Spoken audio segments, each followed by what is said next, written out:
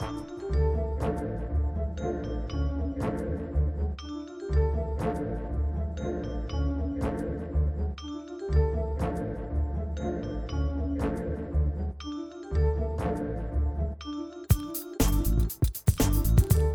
everyone, I'm Wendy Muse, creator and host of the Left Pocket Project, which seeks to bring you the history of leftists of color one swipe at a time. And this is the Left Pocket Project podcast.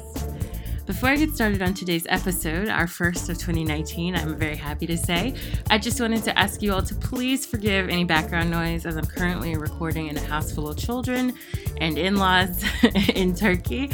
So again, my apologies for the extra background noise. I also really wanted to say a huge thank you to all of the listeners who stuck it out during the hiatus. I was gone for the past 6 months doing research, so I really appreciate those of you who were able to continue sharing content from the project, episodes from the podcast, and also for those of you who continued to donate. That's a huge deal, and I really appreciate those of you who've been able to show your continued support through these means. I also wanted to give a quick reminder for anyone who's a new listener that you can find out more about the Left Pocket Project, including posts about leftists of color throughout history, by visiting us on Twitter, and that's at LeftPOC, on Facebook, also at LeftPOC, and of course tuning into the previous episodes of the podcast by visiting SoundCloud, Spreaker, or iTunes, and of course searching for Left POC. Also, if you're enjoying the podcast, please give us a rating or review in iTunes. This helps the podcast show up in suggestions for new listeners who might be interested in the discussions that we have here on the show, as well as the interviews that we conduct. Also, if you'd like to show additional support for the podcast, please be sure to share with a friend, family member, and a colleague, and become a $1 donor or a $5 comrade on Patreon by visiting us at patreon.com/leftpoc. Something that's really important about this project is that all of our content is always free, literally always, and never behind a paywall. So that means anything that we send out, articles, podcast episodes, discussions, anything that we do is free for you all to access at all times. However, donating to Patreon allows us to continue to keep things running behind the scenes, including payment to our amazing assistants, the small honorarium that we give an organizational donation that we give our guests, and also web storage, coffee, things like that. So we really appreciate any amount of money that you can help us with. And again, you can go to patreon.com/leftpoc to do that. Okay, so now that all the housekeeping is out of the way, let's get on to the show. In today's episode, Richard and I will be discussing Paulo Freire's 1968 work, Pedagogy of the Oppressed, as part of our Reading Revolution series. While many cite Freire's work and are familiar with many of his ideas, fewer have actually had a chance to read it in full. So Richard and I thought it would be a great idea for us to open up 2019, particularly considering its continued significance decades after its publication, with the discussion of Pedagogy of the Oppressed. A little bit more about Freire, just to give you guys an understanding of his background and where he was coming from in terms of his work. He was born in 1921 in Recife, Pernambuco, a state in the northeast of Brazil, to a middle-class family that fell on hard times during the 1920s, particularly in 1929, a little bit after that time, after the U.S. stock market crash had actually reverberated around the world. His personal experiences with poverty around this time, and particularly the intense hunger and desperation of his neighbors and his community, the things that he saw them all suffer, were early seeds to the alternative methods that he sought in order to help the poor. Freire taught children while still in high school, and then later went on to study law in college, where he met his wife Elsa, who was also a teacher. Elsa encouraged Freire to take a closer look at education, and is thought to have inspired many of his methods that he went on to later apply in the community. Freire became closely involved with education at an administrative level, but became frustrated with what he saw as a furthering of elitist practices in the field. He began to work with the movement of popular culture, and in the 1950s and early 60s began to put his theory of critical consciousness making, also known as conscientização, into action. This action became explicitly political, particularly his literacy programs, for which he would later become famous. As in Brazil at the time, you had to be literate in order to have the right to vote. So you can imagine, teaching poor people how to read and and then connecting that to politics was a particularly explicitly political act. Freire began teaching poor farmers and local workers through the highly interactive, dialogue-based critical consciousness method, but local officials saw his work as a threat. In the earliest years of Brazil's military dictatorship, which lasted from 1964 to 1985, Freire was labeled a traitor and imprisoned for over 2 months. Once released, he moved to Bolivia and then Chile, where he lived in exile for 5 years and wrote Pedagogy of the Oppressed. During the 1970s, he then lived in Geneva, Switzerland, and later worked closely with the newly independent government of Guinea-Bissau, once a Portuguese colony, on education programs. Freire returned to Brazil in the 1980s, during which he also became an active member of the newly formed Workers' Party. Following the dictatorship, he went on to become the Minister of Education in the city of São Paulo and remained active teaching alternative methods of education within and beyond Brazil until his death in 1997.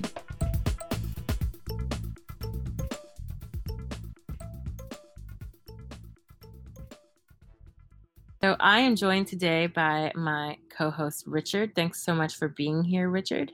Thank you for having me. And today we're actually going to talk about the long-awaited Pedagogy of the Oppressed by Paulo Freire. We've been hinting at this for a very long time, and I feel like on Twitter and in the last discussion that we had right before the end of the year and the beginning of 2019, you kept bringing in so many amazing quotes and ideas from Pedagogy of the Oppressed, and I was like, no, wait, so now we're in it. We're in the thick of it. We actually sat down, we read it, we highlighted for you guys, we took some notes, and we're going to explain and discuss one of the books that's like pretty quintessential on the left. And I think something that a lot of people have heard referenced, but maybe haven't had the time or the energy to actually sit down and read and think about. And what's fascinating too is that when you read this book or when you just listen to us discuss it, you'll notice that so many things come from this book that you hear in like your everyday interactions with people, especially people who are trying to think about liberatory politics. And you're like, oh shit, that's from Pedagogy of the Oppressed, and I didn't even know. And so I think that's kind of exciting, and one of the things that makes the book really important, even though it was written a long time ago, it's important for us to look back and think about now. Absolutely. I know that I have a bit of a frustration. One of the things that I've discovered since started doing this podcast and reading more revolutionary materials is a frustration that I wasn't exposed to more of this at a younger age. You know, in an educational facility or capacity, and that it wasn't presented as an alternative, way of organizing my thinking. That was one of the biggest things that really echoed with me and stuck with me from this. And it's a frustration that I see today, and I'll keep it brief, but just in today's politics right now, we see a shutdown and the humanitarian cost, both at the border and then of the employees that are having their lives disrupted. And I can't help but think if more of them had been exposed to this type of thinking, or the texts and the kind of models that are expressed within the text, that they would be better equipped to resist and fight the forces that are basically in control of their lives in such a way that they're forcing them to make all sorts of dramatic economic decisions as a result of basically a tantrum at the federal government level. Right. And not only that, but like using the exploitation that they're meting out upon government workers to then also mobilize government workers against immigrants. It's like this really strange kind of overlap where you're taking someone who's being marginalized or put in a position where they're dealing with economic precarity right now, and like at the worst possible time, like right after the holiday, and you're paying all this, you probably are in debt anyway, and then all of a sudden to say you're not getting your paycheck. You may have sick children, sick family members, you may be sick yourself, so many things and so many bills that you have to pay and stuff. And then only to be told that you don't get any money because we need to build a wall first. And so I think giving that sort of ultimatum is just pitting people against one another, and in ways that, people like Freire sort of try to address in work like Pedagogy of the Oppressed and warn us of. and kind of think about the ways that it's always important to express solidarity and to not lose sight of that. And that part of that, or I should say a big part of that, comes from listening and talking to one another and understanding other people's sides and where they're coming from, and not just saying, this is my way or the highway, like I know what's best for you, but instead understanding where someone is coming from, what position they're in, and how we can work together to not oppress one another, but again, like I said, to work together to fight the oppressor, and to bring about change in that way. So Yeah, it's very well timed. I think that lies somewhere in between, inviting Nazis to speak at your college and, shouting people down on Twitter because they accidentally, misphrase something about something they read. Somewhere in between those two is or beyond, not including those two is, I think, Yeah. where we get the kind of engagement that we're talking about, where you're having a discussion, a dialogue, where both parties are there to better understand the phenomena that you're discussing, not to score points, not to win the argument, not to prove that you're right and that the other person's wrong, but to both of you to get a better understanding of your guys' or of your perceptions of the situation. And I think that's really what Freire's talking about.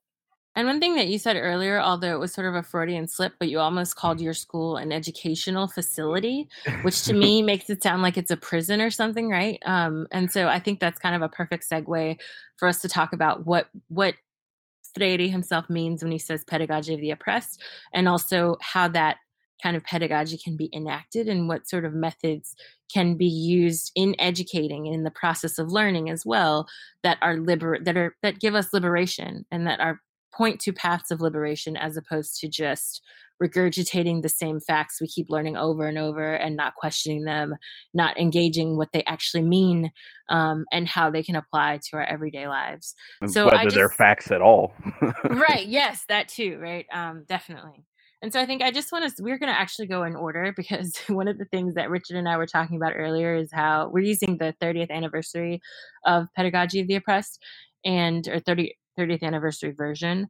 And it's so funny because there are like 20 intros to the book. So there's like a preface, and then a forward, and then acknowledgments, and then an introduction, like an introduction to the introduction, and then the original introduction. So there are a lot of layers to peel back, but we think that they're individually really worth reading. Like I know sometimes people just skip over that stuff and go straight to the original text, but in this case, the introduction of pedagogy, the introduction, at least introductions, plural, of this version are actually really, really good. And so we're going to start in order and talk about some of those first.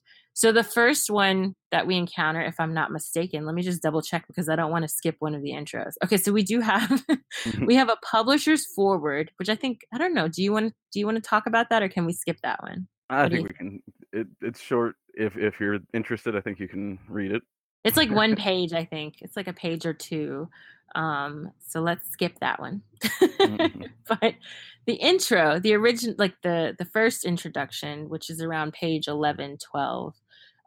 This is by a professor by the name of Donaldo Macedo, who is of Portuguese descent and from Cape Verde, and was teaching at the time in Boston, like grew up in Boston around that area and was teaching there. So yeah, let's go a little bit over this first, and like first impressions and thoughts and kind of what he lays out in the introduction. And then we can get a little bit deeper into the other introduction, then Freire's actual introduction.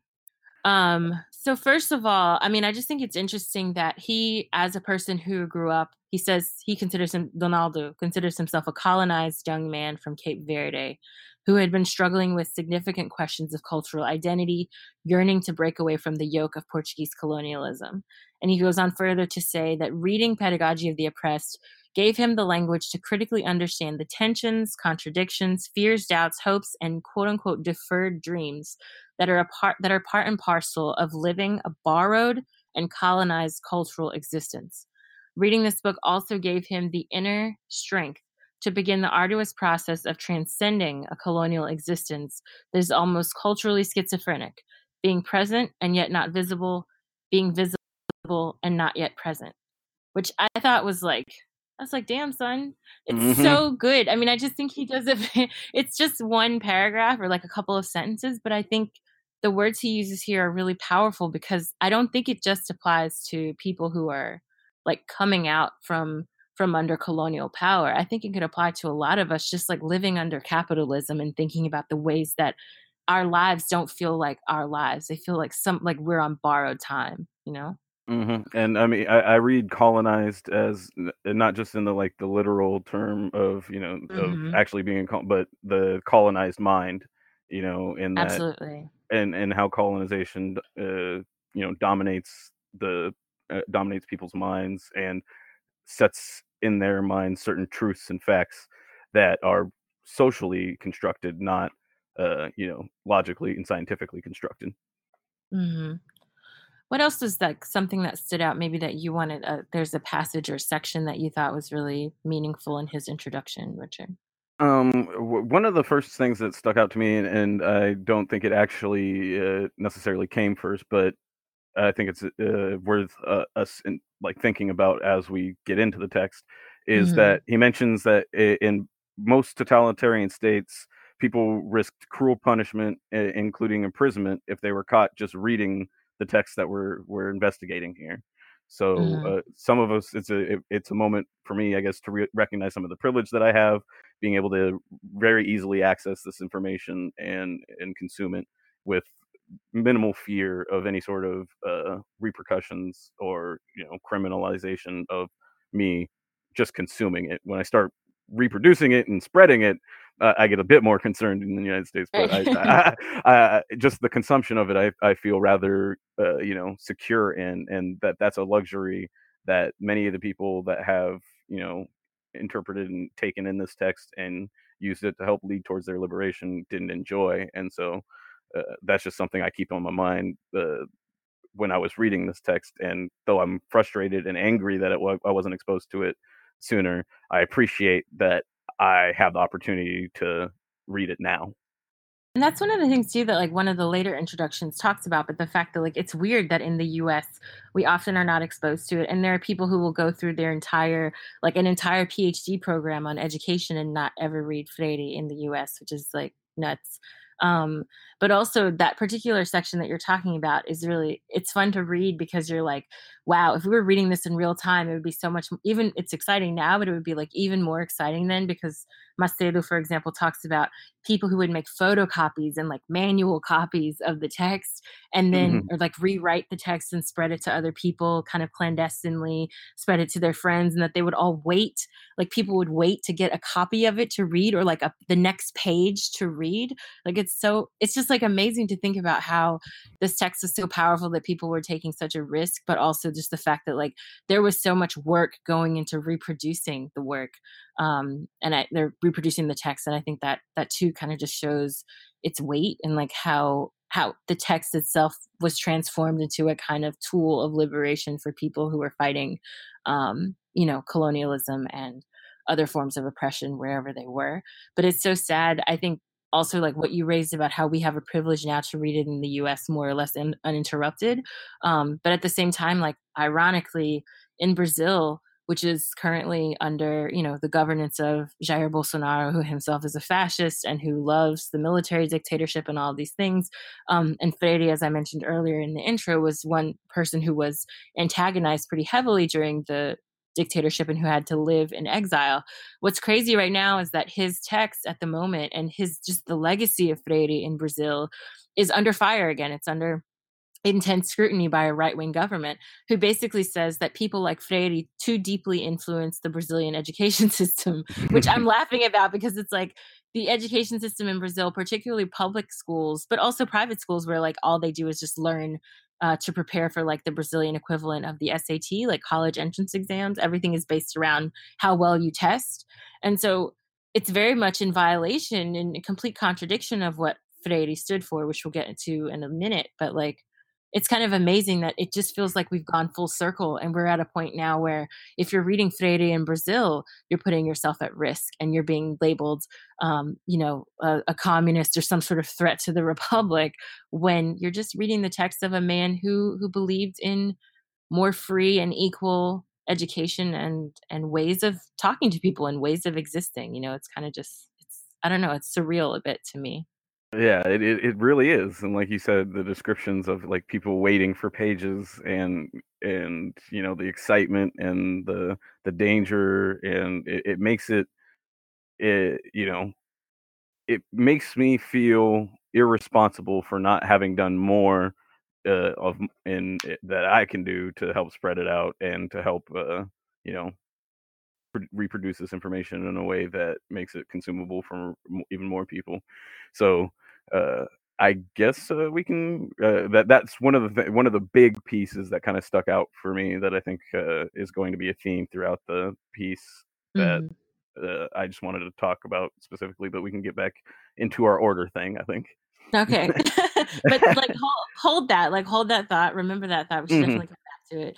But I think like what you mentioned here is, well, I think it's fascinating that you have this like sense of guilt because like that's what we're doing right now. So if you think about anyone who's listening to this who hasn't had a chance to read this book, is listening in order to learn more about it, right? So in many ways you are that guy making the photocopy, like I'm you are the trying. person who's, yeah, but you are the person who's like spreading the message. And I think in a way that makes it more easy to understand than if you were reading it necessarily in a classroom setting where there might be a time crunch or like you're going to Hmm. be tested on it or be pressured to discuss it in a certain way or be, I think in this particular format you are engaging in a practice of spreading that message and communicating that message to other people.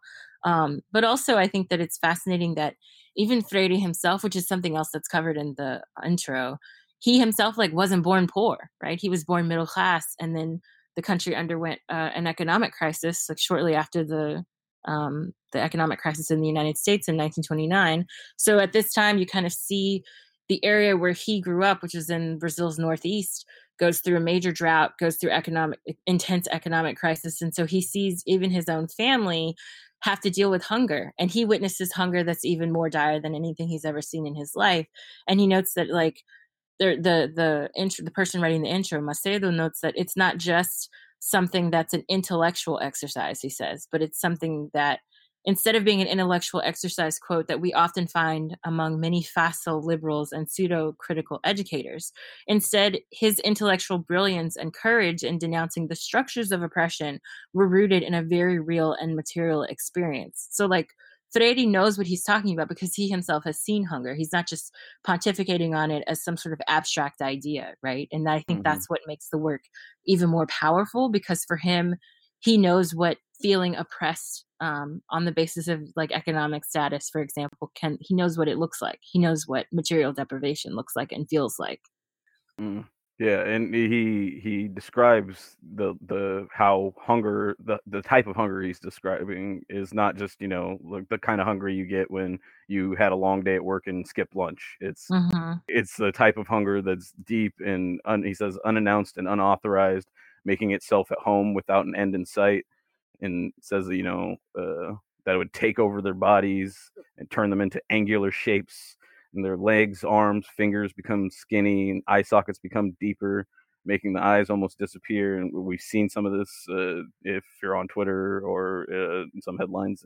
We see a lot of that in Syria, especially with as a Mm-hmm. result of the famine. But the And part that Yemen too. yeah, sorry, Yemen. But one of the things that stuck out to me was many of our classmates experienced this hunger, and today it continues to afflict millions of Brazilians who die of its violence every year. And I think that's an important point that he raises, that people starving to death is violence. Mm-hmm.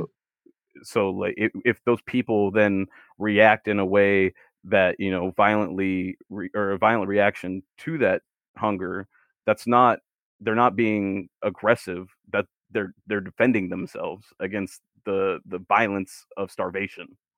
And so like that framing changes, or the by articulating the violence of hunger, I think it shows that how policy and decision makers can be just as violent as any gangster or street ruffian. Hmm. And I think like you said, the framing there is really important because you're talking not just about what's experienced, but also the way you should be allowed to respond to that sort of thing, right? Because a Hmm. lot of people are constantly talking, not a lot, but some people are constantly saying, like, oh, you can't fight fire with fire. You can't call the president a motherfucker or whatever, because like, how dare you step outside of the boundaries of what's considered, civil discourse or civil responses.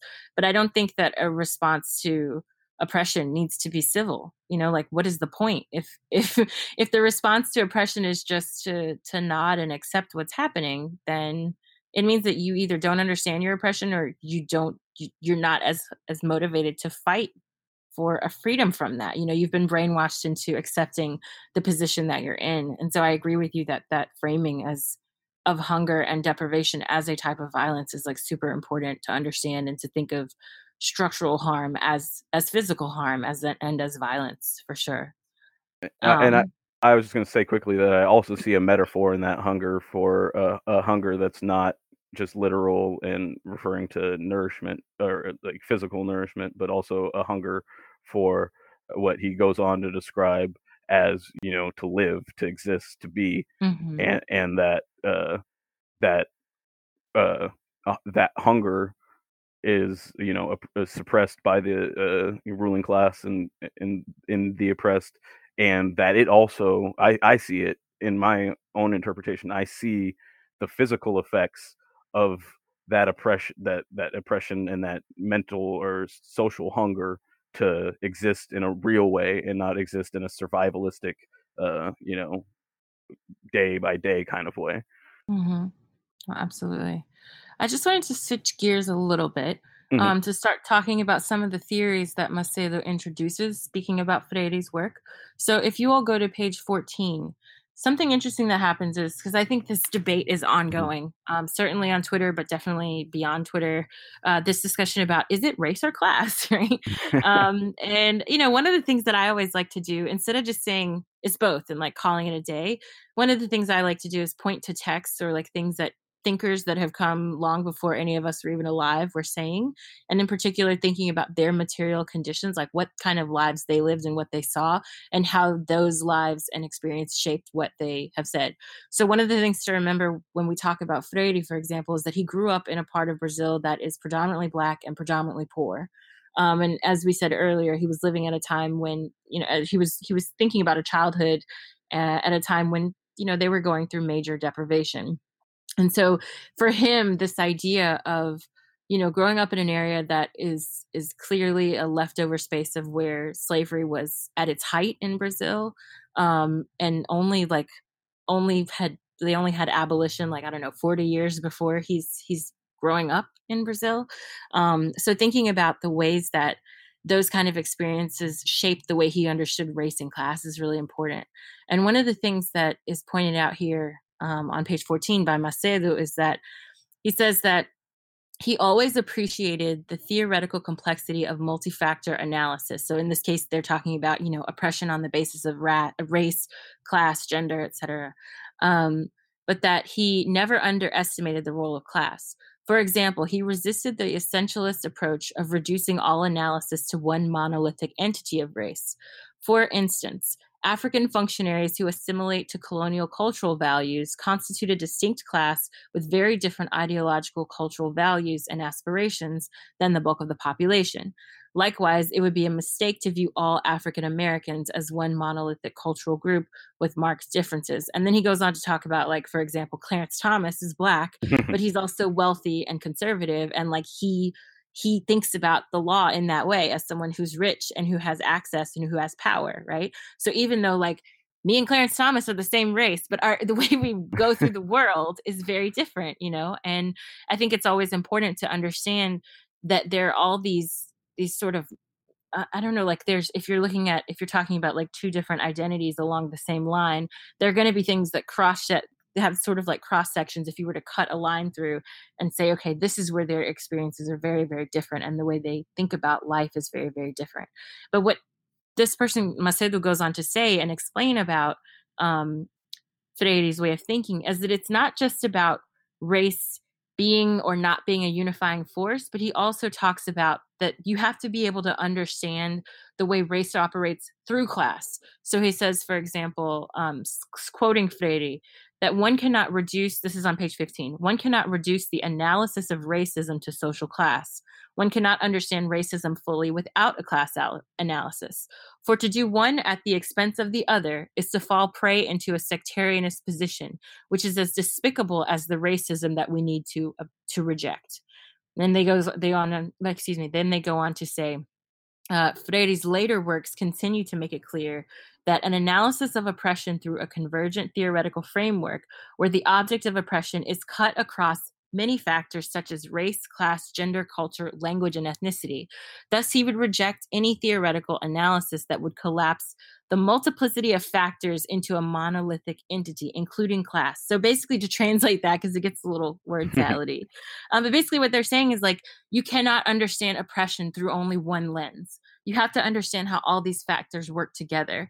And he says, even class, you can't just look at class alone to understand the way people are oppressed. And that's why, and then, Macedo goes on to explain that that's why Freire himself tended to use this idea of understanding oppression as a lens through which to talk about where people are on this spectrum, as opposed to understanding it as just like everyone who's poor is equal and has the same experiences.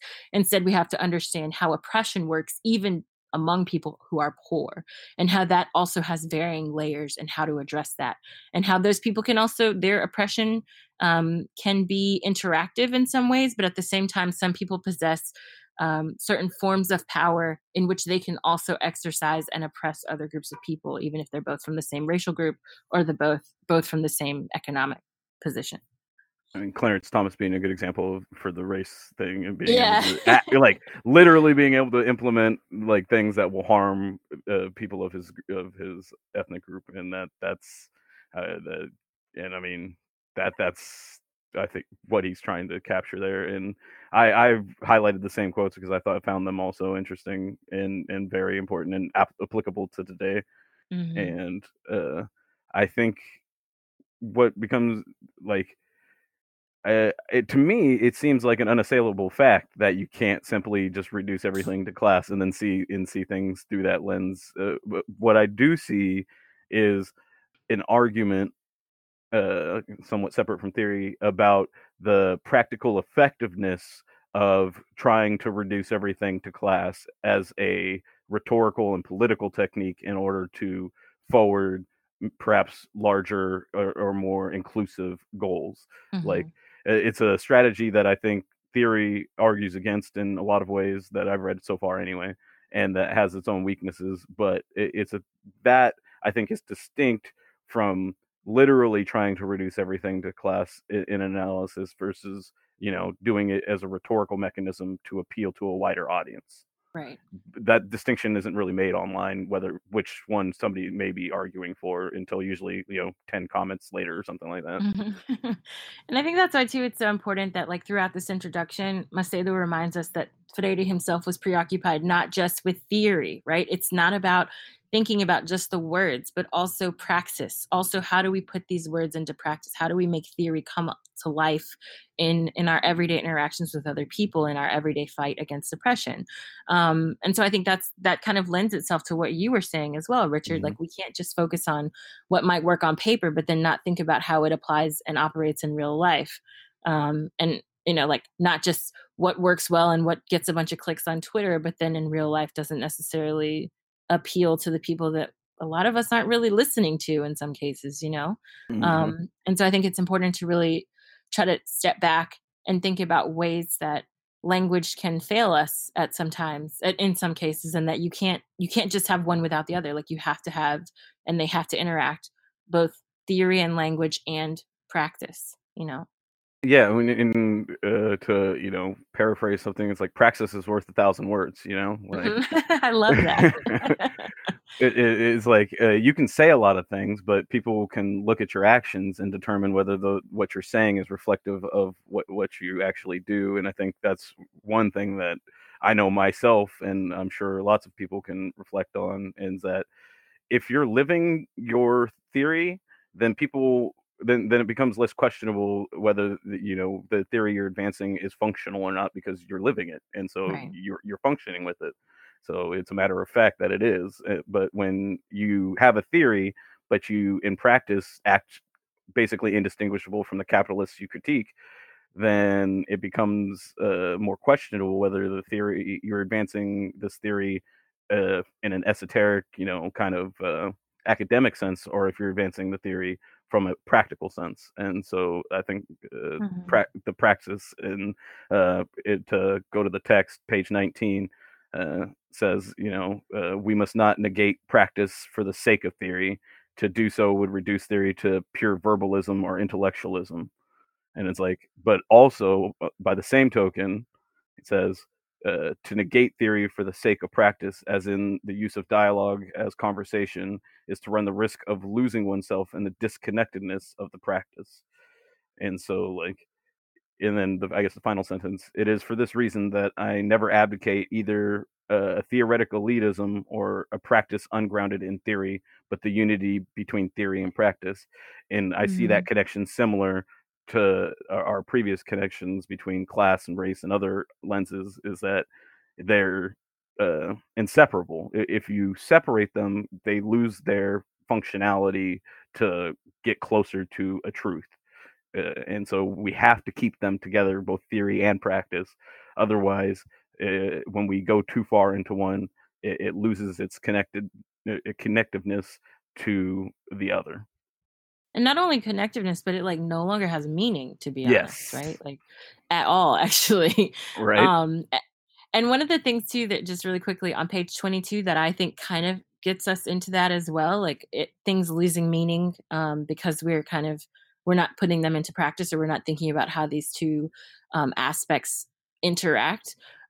He says on page 22, he talks about on page 21 and 22 how sometimes the focus on language and theory in academia gets us into a place where we're defending really horrific things like war, just because we're looking for more precise language, or we're overlooking things that are happening in war because we're looking for more precise language.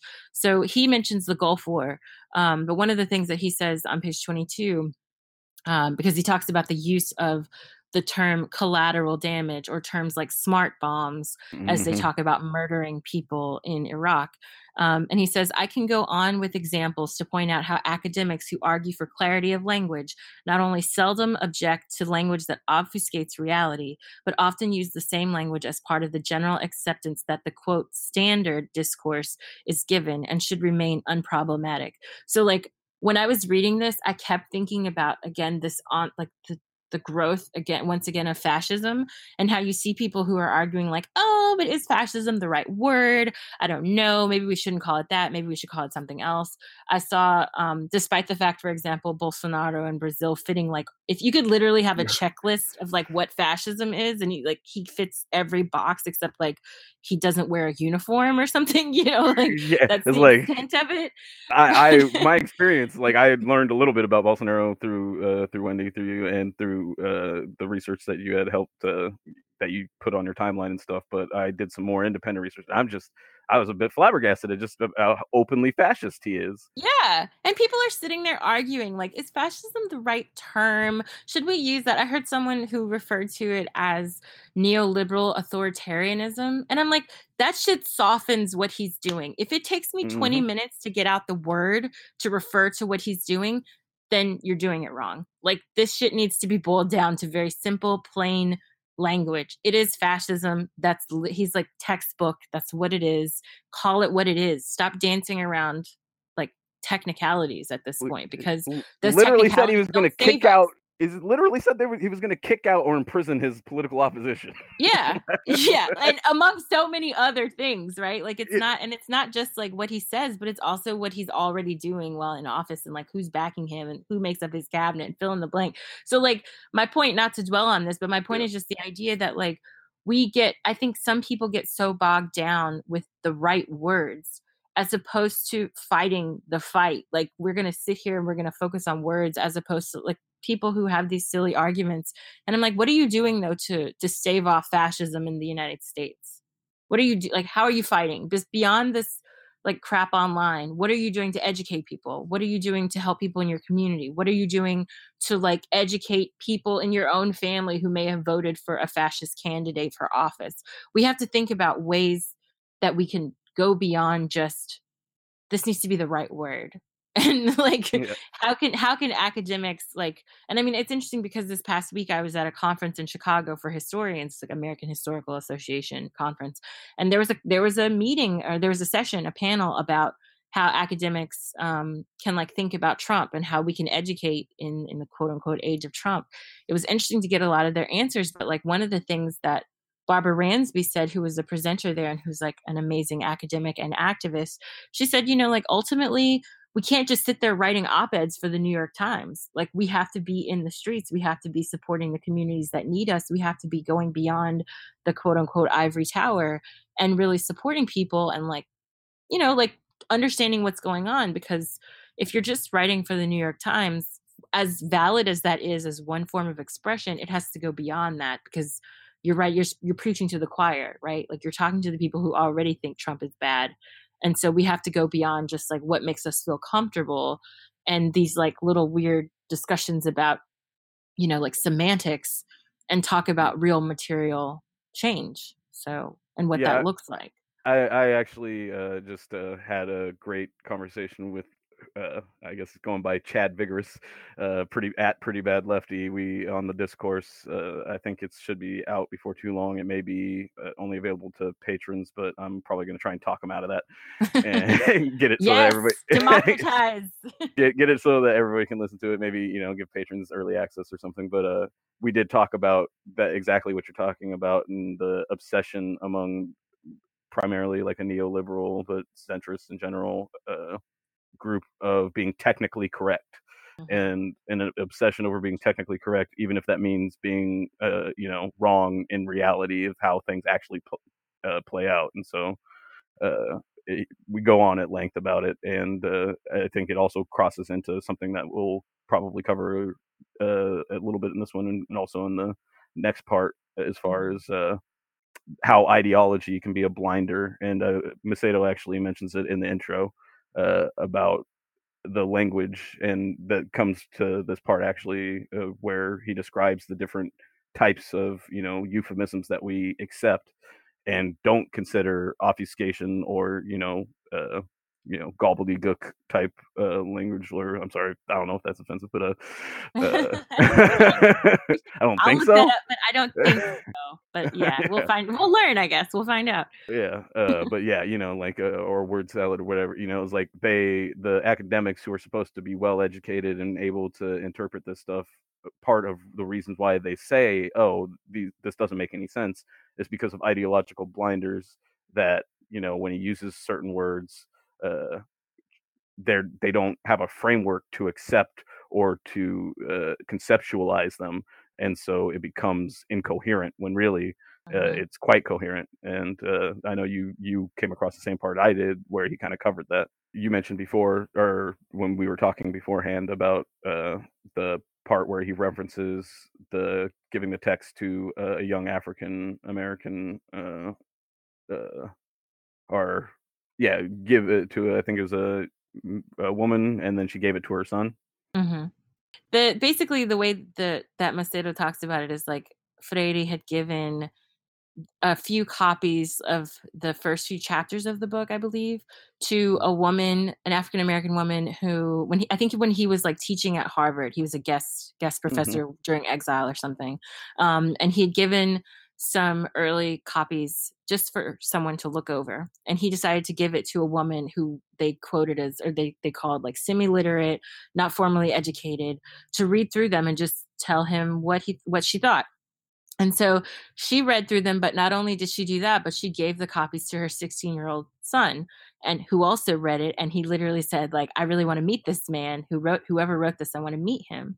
And so, Freire reflects on it and he says, like, both of these people understood it and understood what I was saying, and like deeply connected with the language and what I was talking about in Pedagogy of the Oppressor, like these early drafts, whereas some academics were like missing the forest for the trees. And so it's Hmm. just kind of interesting that there's that disconnect, but like ultimately someone who's lived this and experienced it can can understand it better, and not doesn't get bogged down by the language, and instead focuses on the primary points that he goes Yeah, over. I think it's one of the ways that I learned I expanded my vocabulary was through context clues. It was one of the first things that I learned. It's like if you read a word and you don't know what the word means, you don't have a dictionary handy. This is before Google, for those of you who may not remember that that was a world. You had to just figure stuff out. And so, We're old school around here. right. And so, like, Geriatric at this point. right. And so, like, sometimes you come across words you didn't understand. And it's like, I think the because the the material conditions are so overwhelming of any sort of loose theoretical base of understanding for a lot of people, particularly among the semi-literate crowd or non-traditionally educated.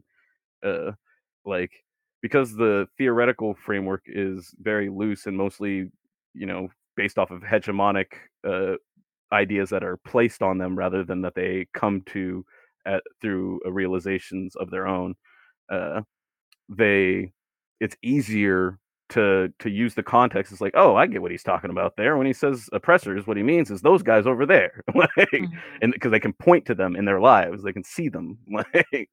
But it's like when the academics read it, they're like, oh, it's like my boss isn't really an oppressor. He's just kind of a jerk, and he's got a boss, and like they don't have the same kind of connection. And so like when Macedo points out that it's important that the title of the book in Pedagogy of the Oppressed, by using the term oppressed, it names an oppressor Mhm. versus if they would have used a more neoliberal term like the disenfranchised, because and he says, what's the opposite or the opposing of the disenfranchised? It's not necessary. We don't have a disenfranchiser.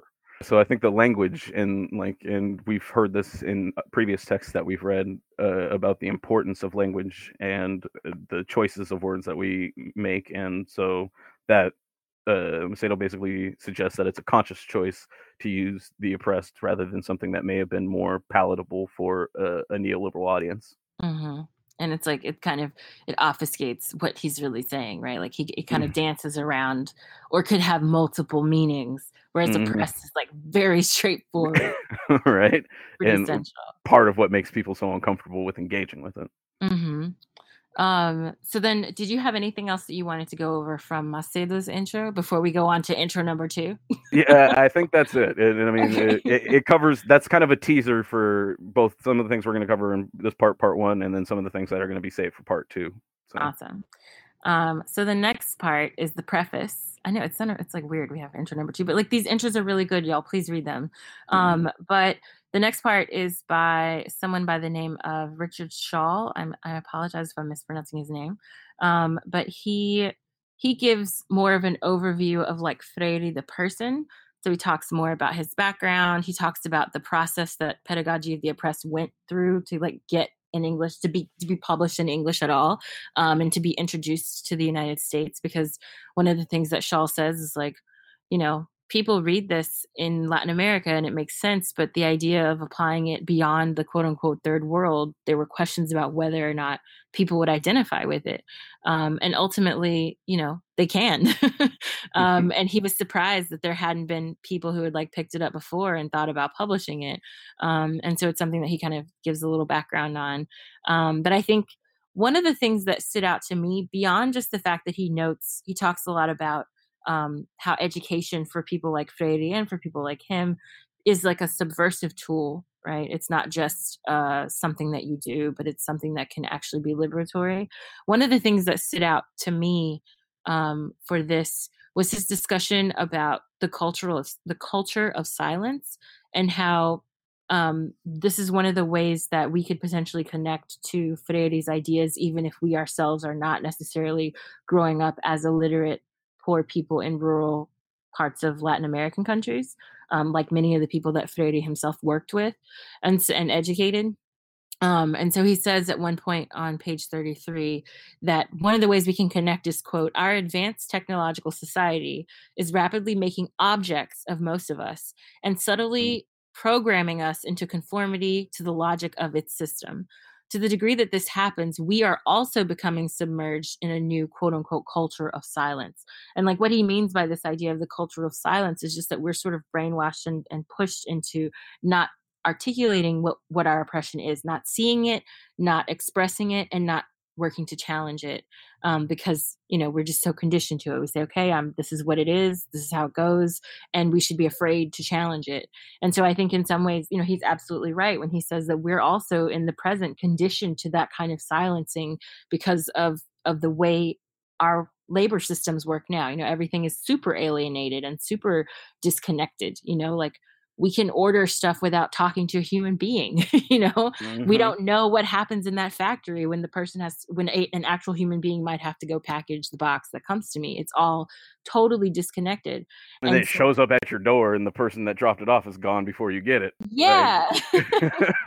So like like we it get is really disconnected. I hadn't really thought about that. right, Continue. it's totally disconnected, and we also get to the point where, like, we don't necessarily fully understand, the way we're also oppressed by the system, or the way other people are oppressed by the system, because we don't see the oppression in the same way. And obviously, even people who are on the oppressed side, there's so many, I think, sometimes comforts or, like, technological differences or, forms of entertainment, things to distract us, that we kind of are silenced into, not complaining. Like, be happy you live here, be happy you at least have Twitter, you have Amazon, you have a TV, you have this, you have that. Like, why are you complaining?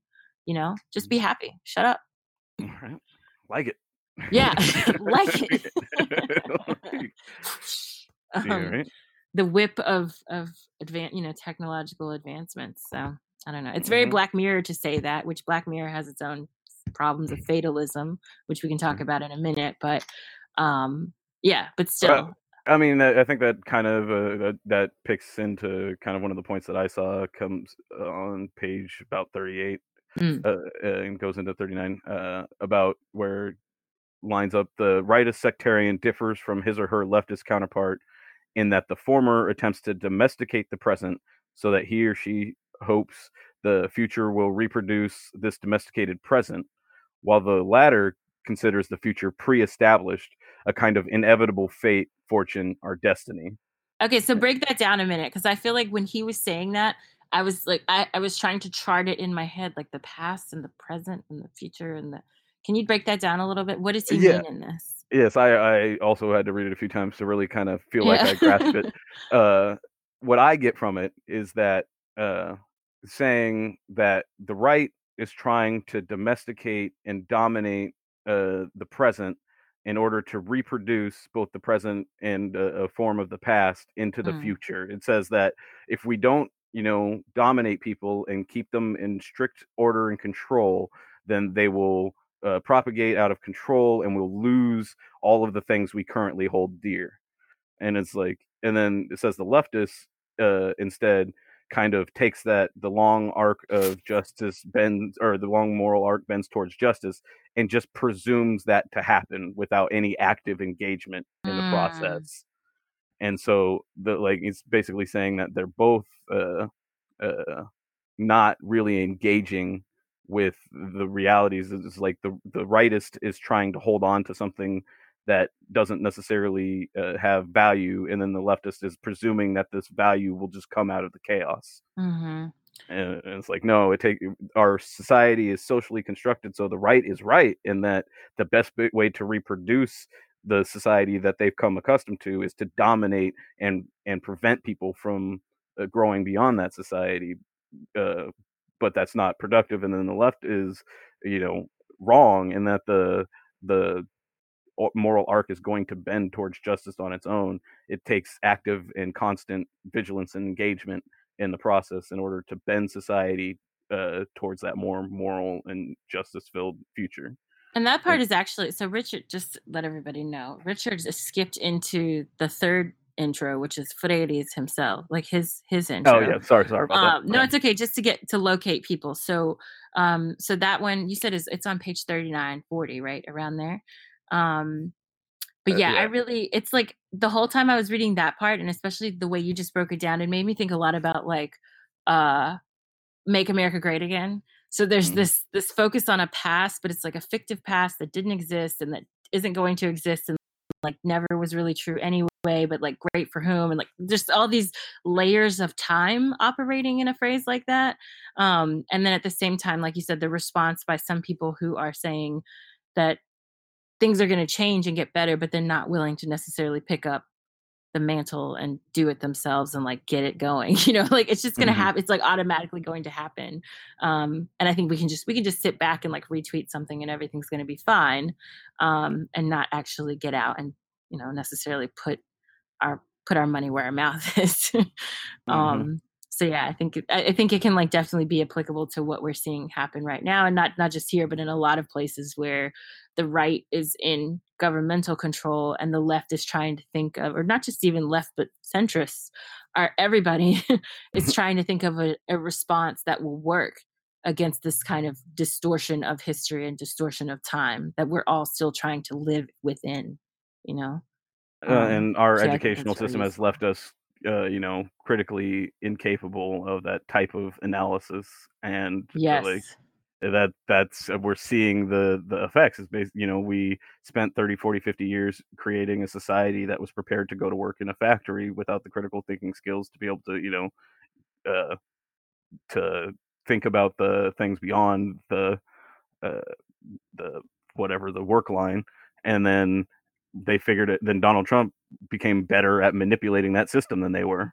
And it was like, that's what happened. It's like, you guys just got played. You made a population that was capable of being manipulated, and then got bad at manipulating them. Ultimately, yes. Yeah. I want to just link something you just said about people not being prepared to fight, and like not kind of the way we're educated to. It's sort of like to train us into not thinking about these things.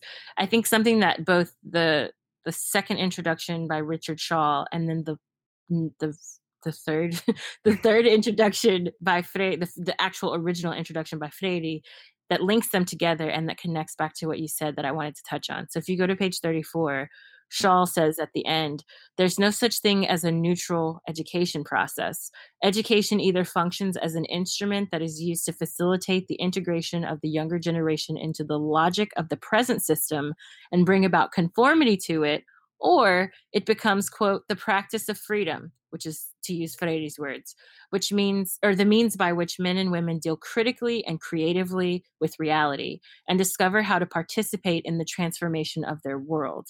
And then as you go on, Freire himself introduces this idea of conscientisation, which is basically like conscience making, or the creation of consciousness. And he also translates it as sort of like a critical consciousness. That's another phrase that he uses throughout the book. So this is what needs to be our response to this education and socialization that sort of makes us numb and not think about the prospect of freedom. And so I think just to introduce that term is really important because he uses it throughout the book. But it's also at this point where I think he kind of starts to bridge what you were talking about and also what the last author of the second introduction started to introduce for us, that becomes important as we continue to read. And that concludes part 1 of our discussion of Pedagogy of the Oppressed. We'll continue with part 2 and part 3 for the subsequent podcasts, but thank you for listening thus far to our discussion of the introduction. In the meantime, if you'd like to check out old episodes of Left POC, donate, learn more about the podcast, learn more about the project, you can go visit us on Twitter, and that's at LeftPOC, LEFTPOC. You can also donate and join our Patreon by visiting patreon.com/leftpoc. And as I mentioned before, all of our content is free. However, if you'd like to donate for us to keep the show running, to help aid our assistants who are amazing and do great work, feel free to donate there $1 or more. Also, for those of you who are interested, I have additional information about the Paulo Freire Institute in São Paulo, which I've actually visited and done research at. So if you'd like to get more information about how to donate to them and their work in regard to educating the poor in Brazil, please feel free to be in touch. You can send a direct message to Left POC at Twitter, and you can also reach us on Facebook, and I'll respond to your questions there. So again, thank you all so much for listening, and I look forward to the next few episodes. Please come back soon. Have a good one.